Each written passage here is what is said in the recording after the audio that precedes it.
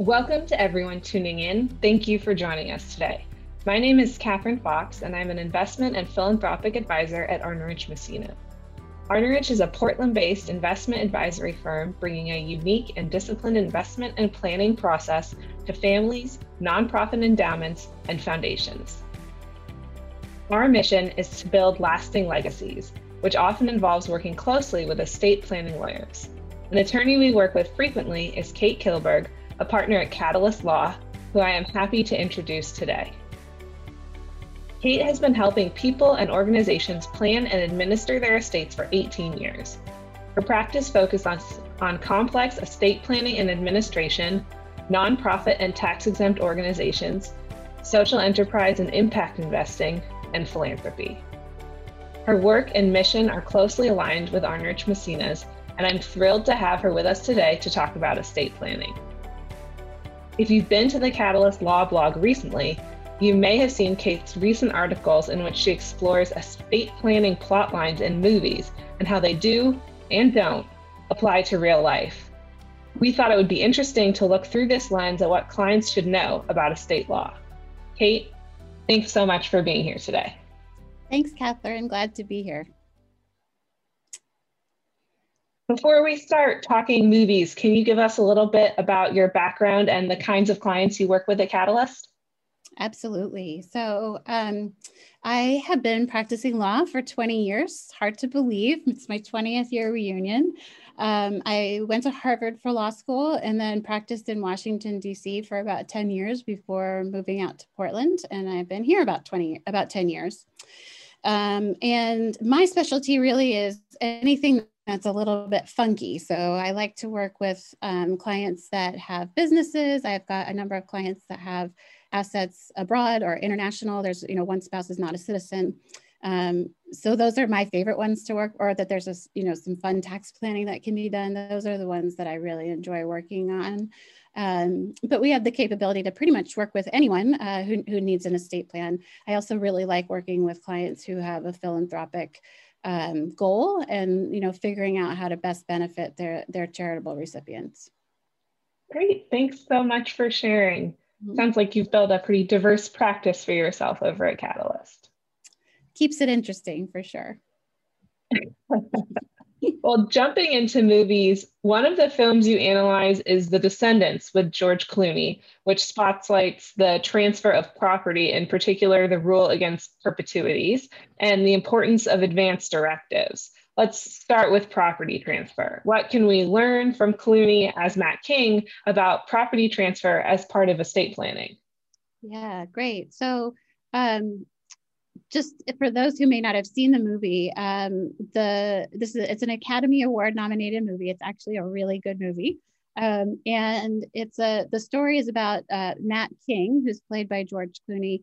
And there's sort of two parallel plot lines going on. One of the plot lines is he's working with his family and extended family to deal with this trust that they have in the family and have had for a long time. And the other is that his wife, Elizabeth, was in an unexpected boating accident and ends up in a coma. And so he and his immediate family, his two daughters, are sort of coping with that reality at the same time. So it's a great estate planning movie.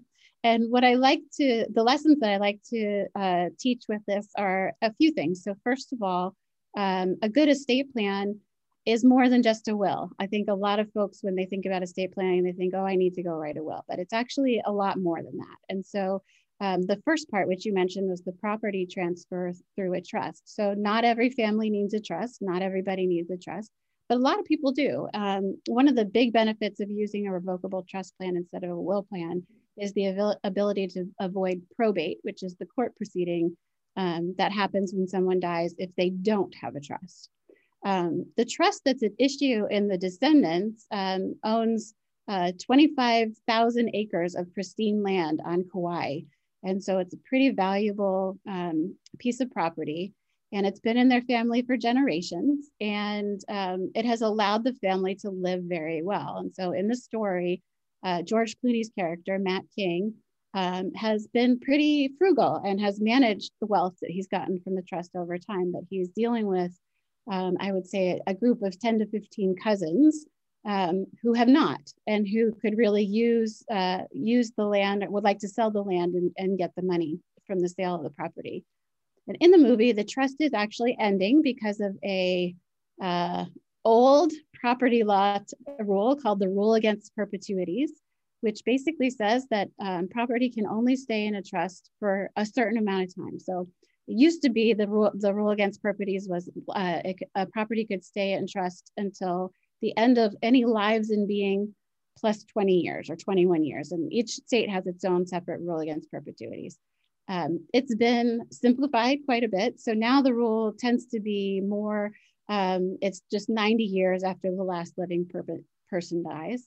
There are some states like Delaware and Nevada that have in Alaska that have intentionally lengthened or abolished the rule against perpetuities, which means trusts can go on and on and on for much longer than they can in other states. But here in Oregon, it's generally 90 years after the death of the last person living at the time the trust was created. And so what's interesting is Matt is the sole trustee, and he's faced with this decision of should he sell the land, which is what his cousins want him to do, and use the proceeds to benefit them, or should he continue to preserve the family asset in some way? And so that's part of it, and that's one use of trusts. So that's another benefit of setting up a trust for your family members, is it can help you benefit them from generations to come. So I like to tell my clients the two benefits of creating a trust for somebody else are spendthrift protection. So that's what we see in the descendants.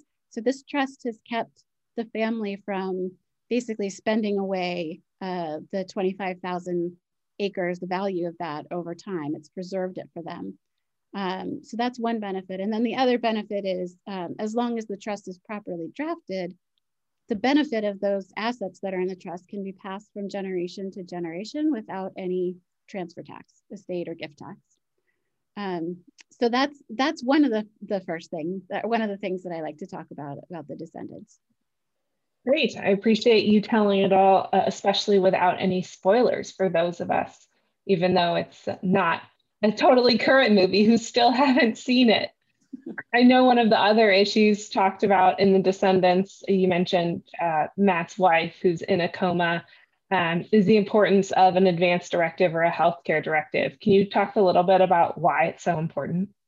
Absolutely. And so as I mentioned, a good estate plan includes more than just a will. So I've talked about wills and I've talked about trusts, but there are actually a few other things that any good estate plan should consider. And that one of them is a planning for disability. And so generally that means a durable power of attorney, which is you're nominating someone where if you are still living, but you're not able to manage your own financial matters, you're nominating someone to do that for you. And then the advance directive, which is if, again, you're still living, but you're not able to make your own decisions about medical decisions, the advance directive, again, nominates someone. And you can also put in their directions about what types of care you do and do not want to have. I'll just take a minute to say that that's not even where I would say a good estate plan ends, that a good estate planner should also be looking at any life insurance and retirement accounts and looking who your designated beneficiaries are and making sure the whole thing is coordinated, as well as how do you own those assets? Do you hold things jointly with somebody else? And how is that affected? How would that be affected by your death? Back to the advance directive though. So one of the things that's really important about the advance directives, what I like to say about the Descendants is there is lots of drama in the Descendants, which is great for a Hollywood movie. Not so great for an estate plan. But even in the Descendants, there's not a lot of drama about what Elizabeth would have wanted. Elizabeth is the wife who's in the coma. And it becomes clear that she's going to die. And so there's this process of letting her go. And there's actually some really beautiful scenes in the movie where you get to see all of the different family members sort of saying goodbye to her. And the thing I really like about it, again, is I think the King family estate planners did an excellent job here. The trust did a great job of protecting that asset for generations.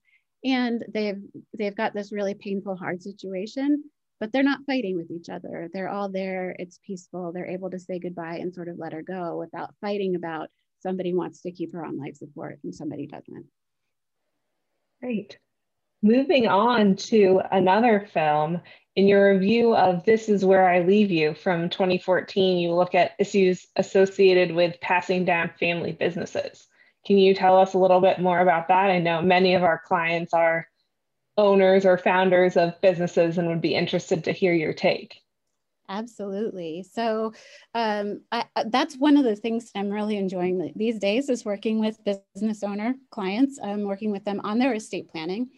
And what I like about This Is Where I Leave You. So I will say, This Is Where I Leave You, entertaining to watch. Unlike The Descendants, I will not say it's as good of a movie, but there's a lot of on-screen talent. So Tina Fey, Adam Driver, Jason Bateman are all in it. So it's interesting to watch. And it tells the story of 4 adult children who returned to their childhood home to sit Shiva upon the death of their father, whose name was Mort Altman. And so during the 7-day period, family secrets and tensions are revealed. And in one scene, they get into a heated discussion about what Mort chose to do with the family business. And so what I like to say to folks about this and about this movie is that it really illustrates the point that one size doesn't fit all, particularly if you have a family business. You need to be really thoughtful about it. And so what's interesting in this movie is that Mort's estate plan, he had a sporting goods business, and there are a couple scenes that take place in the sporting goods store, and it appears to be a fairly normal sporting goods store. And so he leaves the business to one half to the eldest brother, whose name is Paul. And Paul had participated in the business and had been working in the business with Mort. And then he leaves 1/6 to each of the other 3 siblings who had not been actively involved in the business. And so while each family business is unique, this is really not a great plan. And so what you see in the movie is that Paul, who has experience and knowledge of the business and the industry, now has to include his siblings who have not been involved in all of his business decisions. And in the fist fight scene, which is rather humorous, he ends up fighting with the youngest brother, whose name is Philip, who has grand ideas about bringing venture capital to this rather ordinary sporting goods store. And so it gets interesting in terms of what the siblings end up doing with the business. So when I look at this, first of all, I'm really glad that Mort had an estate plan. So it actually turns out that 60% of adults do not have an estate plan, which is pretty shocking, especially since 90% of people say that they want to benefit their families and they want to make their deaths as easy as possible on their families. So Mort gets an A for effort in terms of making an estate plan, but the plan could have been more thoughtful. So one thing that he may have done would have been to give Paul the business and leave other assets to the other kids to equalize the value, if that was his intention. Another idea would have been to put the business in a trust or an LLC, with Paul being able to manage the business, and the other kids would be able to benefit from the value of the business and the income from the business without keeping Paul from being able to run the business with his years of experience and industry knowledge.